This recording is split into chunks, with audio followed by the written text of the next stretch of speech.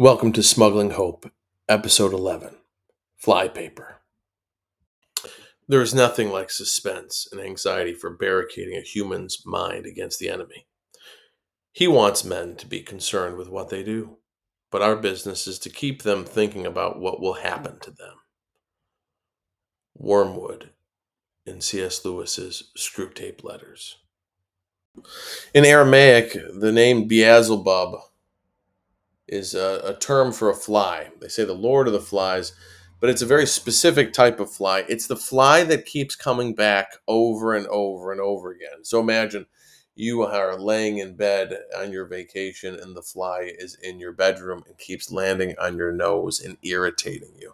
It's not a big issue, but it's just enough to screw with your sleep. It's just enough to get you not to pay attention, just enough to upset you. That's how evil operates. In some ways, in a slow and steady way. It's not huge turns and huge upsets. It's really slow, almost unawares. I think a lot of people just don't understand that the evil one is very, very patient, and this life is very, very short. And we have come to thinking that we own and are in possession of the 24 hours of each day. That puts us in a tactical disadvantage if you think about a spiritual battle, because we are constantly worried about what's going to happen to us. And, in general, we are not necessarily focused on how we're behaving or increasing in virtue. We're not where God lives. He constantly wants to put us away from God. Anybody but Jesus Christ, any religion but Roman Catholicism. That'll do for him. So this episode is not going to be some history or stories about the diabolic. Like I said in the prologue here, is evil likes to be talked about. And frankly, we do not overcome evil by talking about it, complaining about it, hypothesizing about it, or even necessarily studying it in a topographic way, in the form of demonology. Although this can be fascinating, there is a danger and a seductiveness with evil. Evil is, for the most part, sexy. We like horror movies. We click on the things that are bad, evil, destructive, because that's kind of how our minds are in a fallen way. So we need to elevate our minds, protect them, and that is the point of this episode. Now, you might have just been wondering, did you just hear a rooster in the background? And the answer, frankly, is absolutely. Today, apparently, my rooster is going to be my co-host. It's the first time that I've had a co-host, and unfortunately, he's unavoidable. Hopefully, it's a good sign. So first off, the word demon means divider. It is Greek for divider.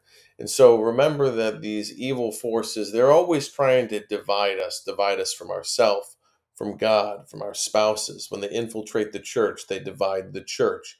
The spirit of division is where it's at, and the spirit of disobedience, because where there is disobedience, there is division, and the more there is division, people become weaker and can no longer recognize the face of God in their community, their family, or even in themselves, because we start to lie and prostitute our minds.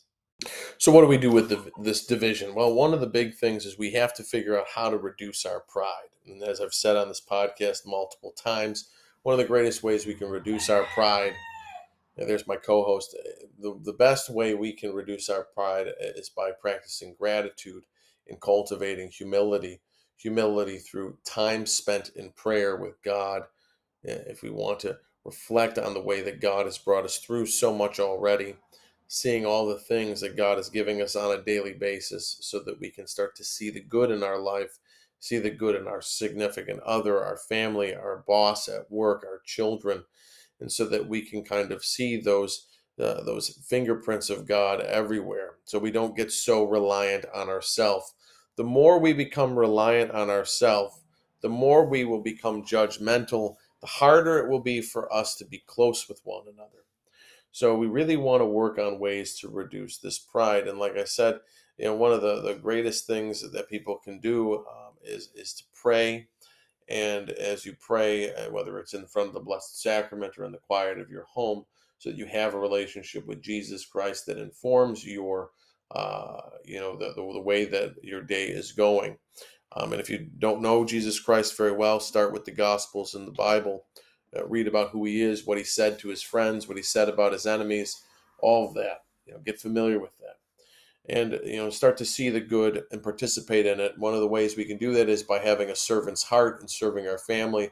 As parents serving their spouses, children serving their parents. If you're at work looking for a way to make a difference, how can I make a difference in the shared universal pain?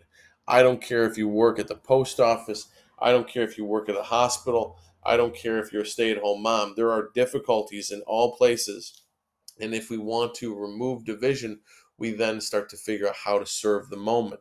And what happens is we start to move into a space where we cultivate patience. So, those people listening to this podcast, those that deal with anger or righteous anger or judgment of all sorts, or even depression, because that's a side effect of this too, look for ways to cultivate patience. And so, I want you to think that the devil always gives us two temptations, right? Two temptations. And there's one temptation when it comes to judgment, oftentimes, and the one temptation is to serve other people, to really be obsessed with trying to serve other people, please other people, and then we can kind of do too much, and then we get frustrated, or we get attached to the expectations with people, and then we get bitter, or we get angry, or we get resentful. And so that's one temptation. And the other temptation, now that we've been hurt and feel resentful because people have taken advantage of us, is really just to take care of ourselves. It's all about me, baby. All about me. I got to be me. I got to be free, right? Which is in many ways the case we see in so much divorce is people get very hurt.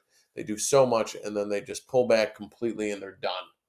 The resentment comes in and they're done. And they do everything under their power, come hell or high water to get out of the marriage. But that other temptation, that temptation into self, that temptation to preserve the self because you're afraid of being hurt, that's also a temptation. And again, the devil's on both sides, right? Serve everybody, yes, serve everybody, or just protect yourself. Either way. So we need to find the middle way. The middle way is patience, and patience is service to the moment.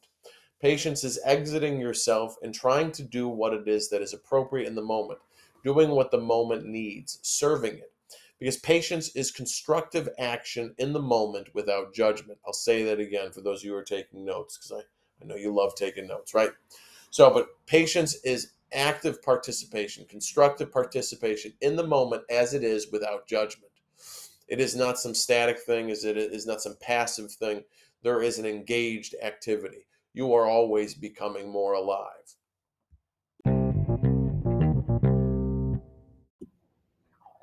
Have you ever wondered what the leading cause of divorce is? It's not addiction, infidelity, lack of intimacy, or incompatibility. It's actually criticism. Criticism underlies all the behaviors that lead to divorce. Criticism kills connection between married couples. If you want to learn ways to stop criticizing and start connecting with your spouse, check out heartsrenewed.org for dynamic exercises and how to shape new conversations with your spouse that will give you the kind of marriage you signed up for, all from the comfort of your home. So, as we practice patience, what we produce in our culture, in our family culture, in our personhood, in our work environment is peace because we start providing and producing what is missing in these places. Wherever there's tension, disruption, aggression, fear, means something is missing because evil is always a hole, it's a parasite. Evil only exists because there's goodness. It's a parasitic experience. It is not something that exists on its own. Another really important factor in improving our connection and ending division and the temptation to division is to increase in honesty. And if you can't be honest, just at least don't lie. Don't say things that detract from you or allude to things that aren't real. Because it just again goes back to boasting and tall tales, and that disconnects us from reality. Lies remove our experience of reality, and believe it or not, if you think about lying starts to spread fear because then people don't know what is true and then people become more anxious and afraid and it creates a whole community of fear. So whether it's in a work environment, whether it's in a dating relationship, whether it's a teacher with their students, and a lot of times we start out with the most noble intentions, or or they're pretty mundane. Like, I just want the people to think I'm cool, so I'm going to make up this story, or I'm going to leave this part out so they might not know the truth. These temptations, though, they may seem like they're okay, but once we give in to them, they spread fear and confusion. And what do we see in our world? Lots of fear and confusion, right? And even when we know the truth, we almost can't accept it now. And you'll see that in relationships. When we finally are honest, after lying for so long, it's almost difficult, it's super difficult for people to then accept us or the reality that we've amassed because of the deception. And one of the worst dimensions of the lying is that you're lonely. Nobody knows you, and you have to keep acting. And it's its own little personal hell. So if you're a young person, if you're an old person, it doesn't matter where you are on the spectrum, work on cultivating honesty so that there is connection and people can feel safe with you. If you're a person who's really struggled with lying and deception in your personal relationships, or for whatever the reason, you need to honestly start to become like your own politician, not by perpetuating lies, but by making promises and keeping them. Starting with promises to yourself. You said you were going to go to the gym, get up and go to the gym. You told your spouse that you were going to go and pick the kids up from school, pick up your kids from school. You said that you were going to pay this bill early, do it. Because if you start breaking your own commitments, you're going to break faith in yourself. And that's one of the worst things that can happen, because then you're going to not believe that you can change. And again, then he's got you in a different trap.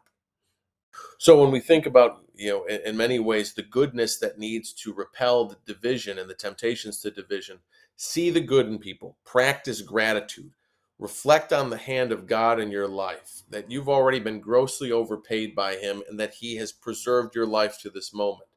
Will the good for other people. Serve God in the present moment by doing what is loving and responsible. Make peace through patient activity wherever you are. And draw people to peace and responsibility.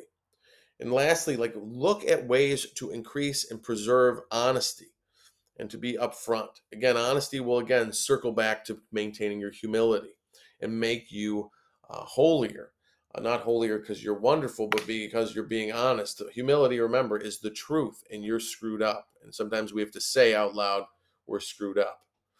And so again, when we think about this, especially when we think about division, think about how much there is this division away from the sacraments. We cannot recognize it. And why can we not recognize it?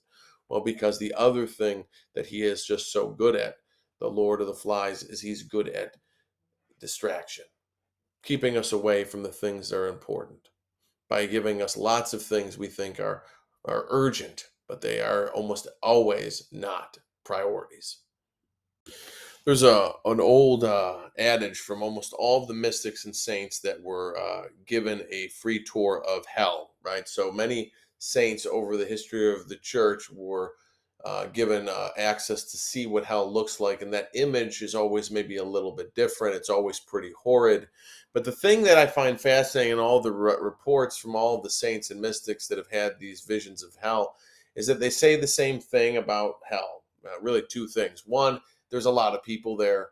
And the second thing is that most of the people there have something in common, which is they didn't believe it really existed. And I find that, for whatever reason, kind of consoling, because hopefully the people listening to this podcast, you've prioritized your spiritual life. You believe that there is a spiritual life. So you're already, moving at least closer to our Lord. But that's not enough. It's not enough to just have this knowledge. You have to respond to it. God's grace is free, but you have to be open to receiving it and, working with it. It's kind of like, my kids like to drink chocolate milk, although it's bad for them and all of that. But you've ever seen like a little cup full of chocolate milk. In the beginning, it's just milk, and then you squeeze the Hershey's syrup into it, or whatever your favorite type of, poison is, and you squeeze that, brown liquid into it, and then it still looks no different, right? It looks no different. It looks like a cup of white milk until you get a spoon out and you stir it up. You have to be stirred up. And to do that, you have to know what's important, and you have to be free of distractions. And The evil one loves to keep us from stirring up what God is trying to give us, trying to give us at every turn through conversations with family, with strangers, with people who may not even be believers, but God is animating the speech. It could be music you listen to, it could be events in the world, your holy hour, your time spent in front of the Blessed Sacrament, your time at work, people in your family ministering to you or reaching out to you. But will you say yes to those opportunities? If we want to reduce distractions, though, we really need to get honest about what our priorities are and then start to be clear about how we can show up to those priorities. Because, like I said, we only have 24 hours in a day and we think that we possess them all. And again, this is a very patient and cunning enemy, far smarter than we will ever be in this life. And so we have to be dedicated to staying close to the things that are most important in a relationship with God, because the power to really persevere in all of the spiritual life and in life in general, to at the end maintain your humanity, has to do with getting that power from a relationship with God. As Catholics, we are given the sacraments, and yet people still don't understand what the sacraments are. There's massive amounts of confusion. At this time of this recording, I would say that at least 30% of Catholics believe in the real presence of the Eucharist, but I would say that that dwindles oftentimes, and even priests themselves doubt the presence of the Eucharist. And yet, that's what Christ said it was. This is my body. And yet, again, why does the evil one attack us, Catholics specifically? Well, because we have the real presence. We have the power of that grace flowing into our churches and our tabernacles. And why not confuse everybody and censor it and give us fifth generation warfare of multiple perspectives and a lot of confusion to delude our senses and awareness of that Jesus Christ is there in the tabernacle. On a practical note, record your top 5 to 6 priorities. But I want you to do a little bit of something different. I need you to anticipate that you'll be dead in a week. What is it really that will be most important? And it's important that you do that first dimension first, which is to recognize that you're going to die. Because a lot of people don't realize that. They think they're going to live forever. I don't care. Some people are very old and they still don't believe they're going to die. Some people have been almost killed multiple times, and yet they still don't really believe it's going to happen to them. So figure out what your priorities are in relation to the reality that you will die. And if I'm going to die in a week, what are the most important things that I do? And then get after it. If you haven't gone to confession in a while, get after it.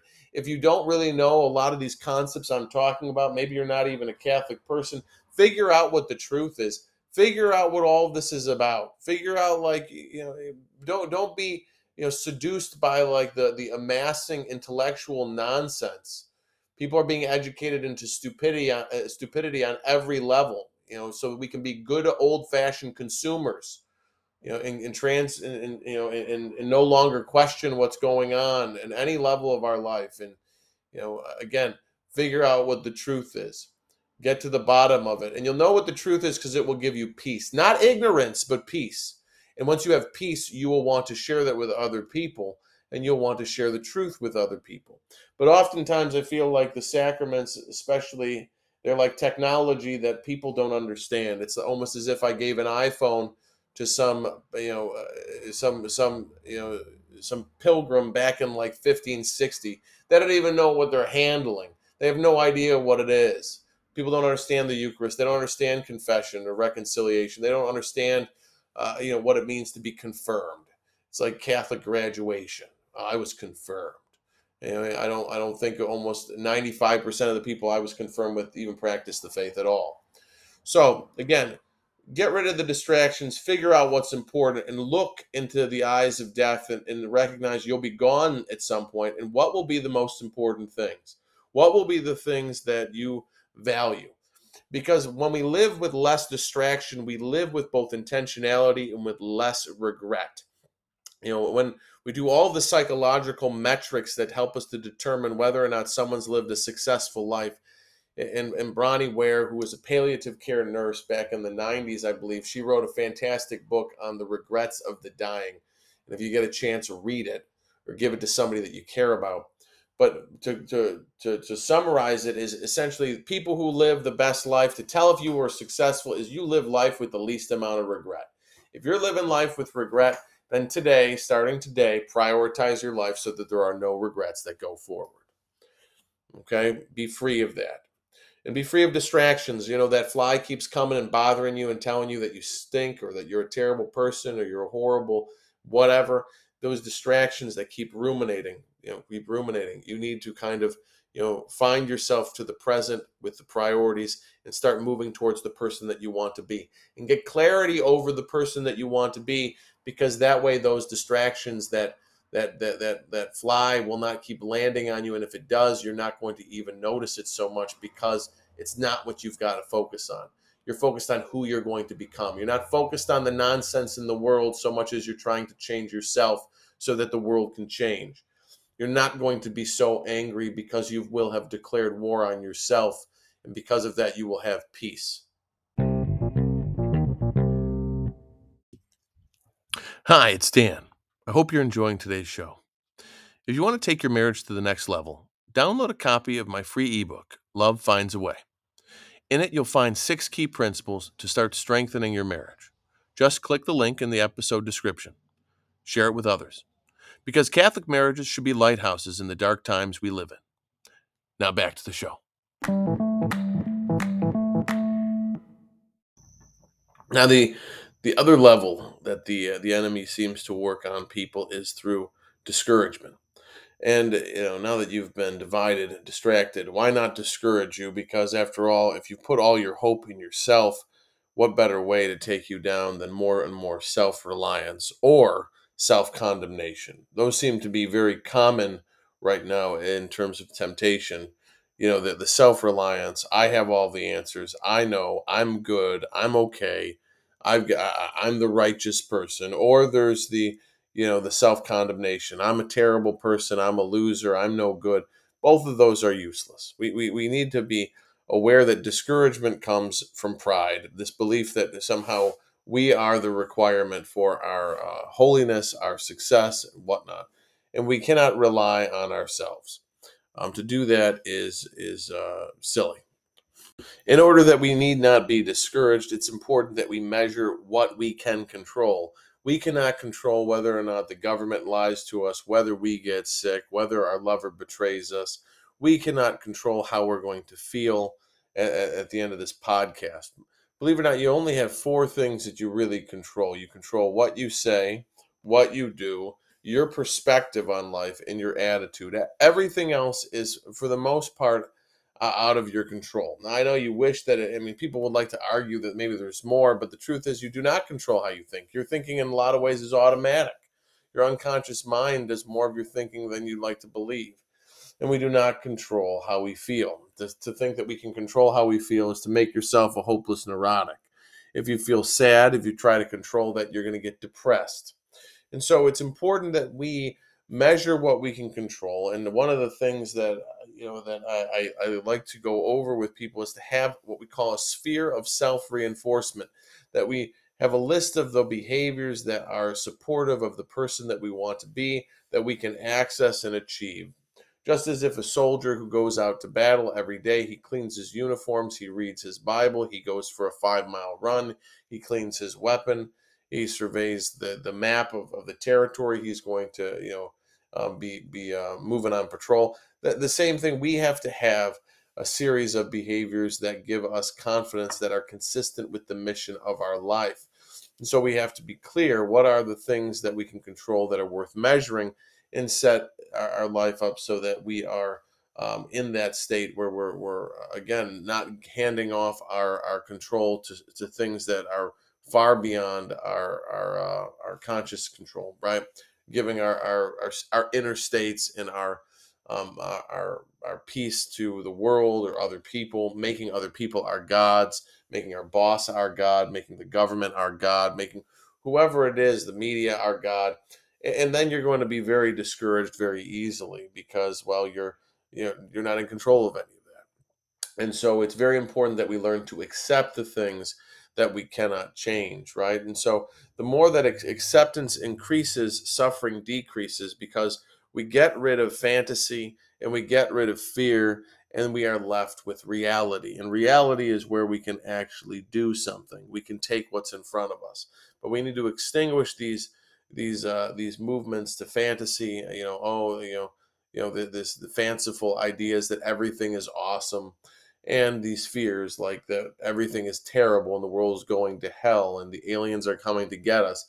Because again, these two extremes are always in opposition to reality.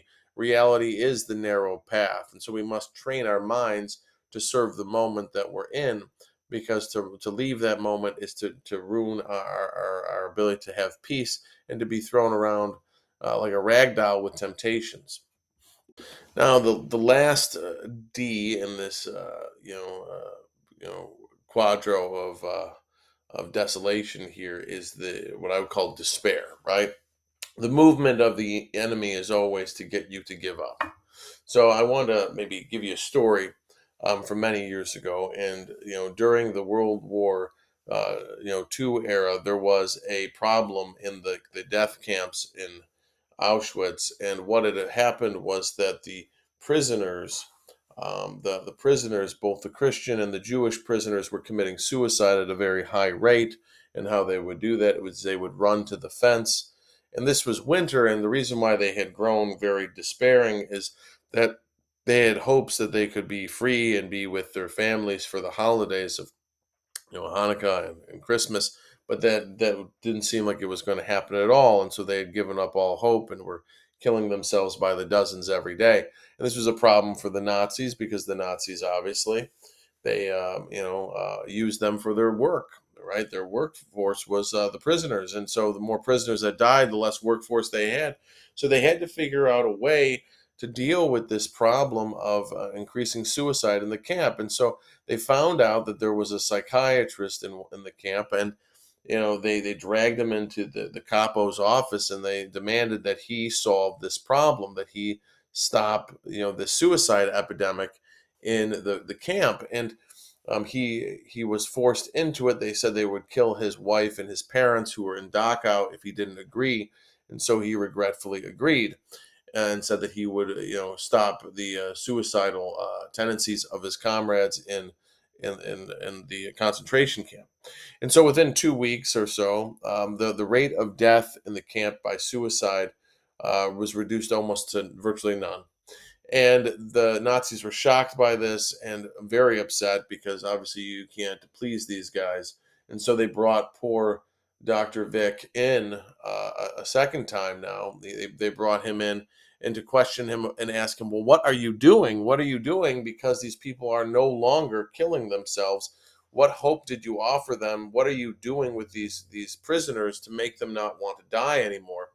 And he said, what I do is very simple. I hear from the people in the camp that one of my brothers or sisters is thinking of dying and killing themselves, and I go to them and I run to the barracks and I look at them and say, something awaits you after this.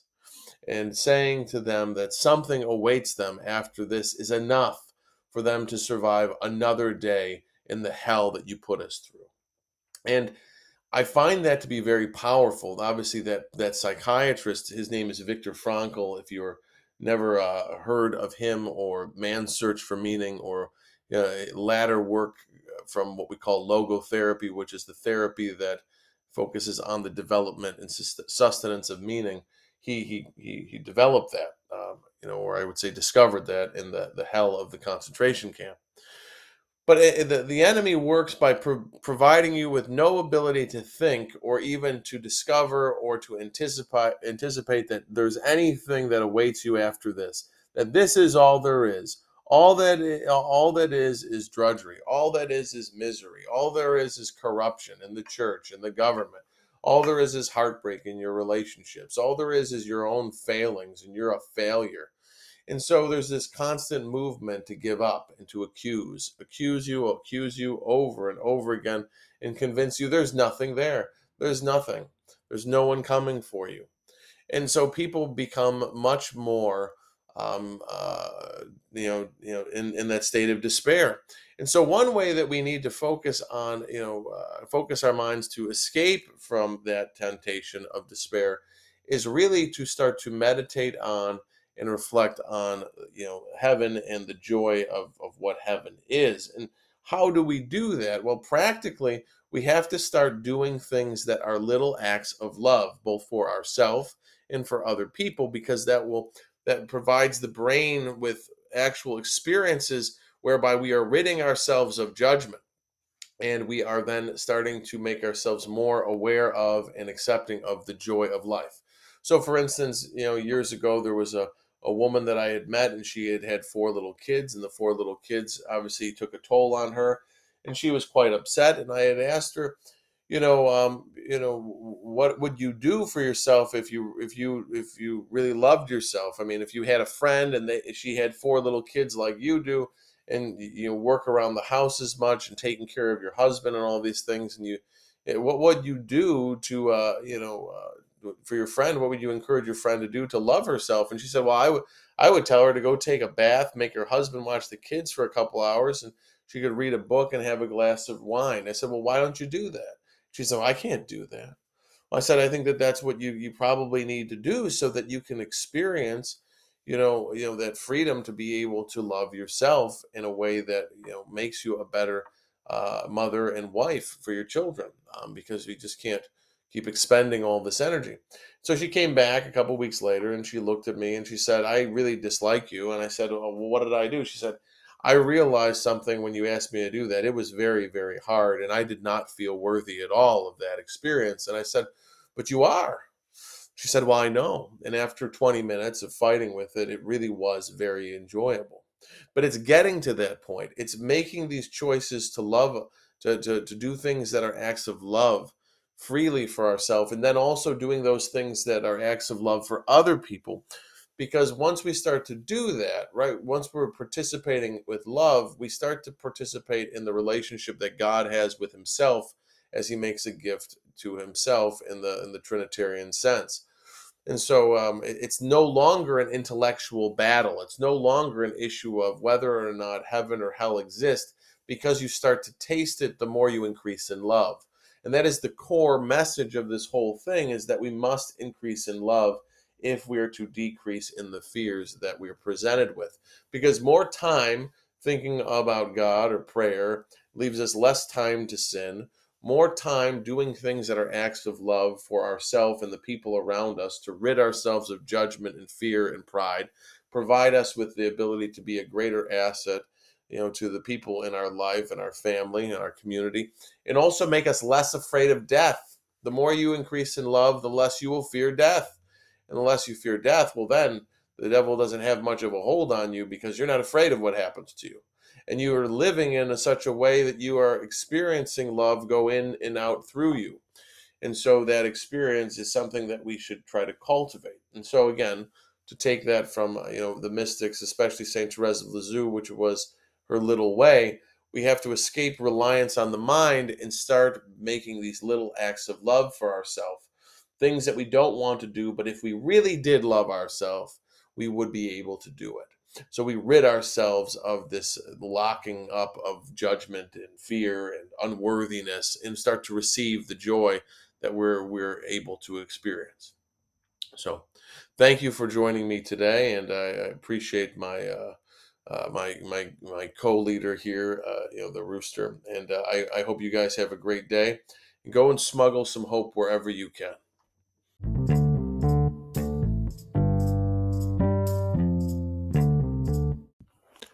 I hope you've enjoyed today's episode of Smuggling Hope. If you want to maximize the impact of the podcast you just listened to, try to find one thing that you thought was helpful and teach and share it with somebody in your life.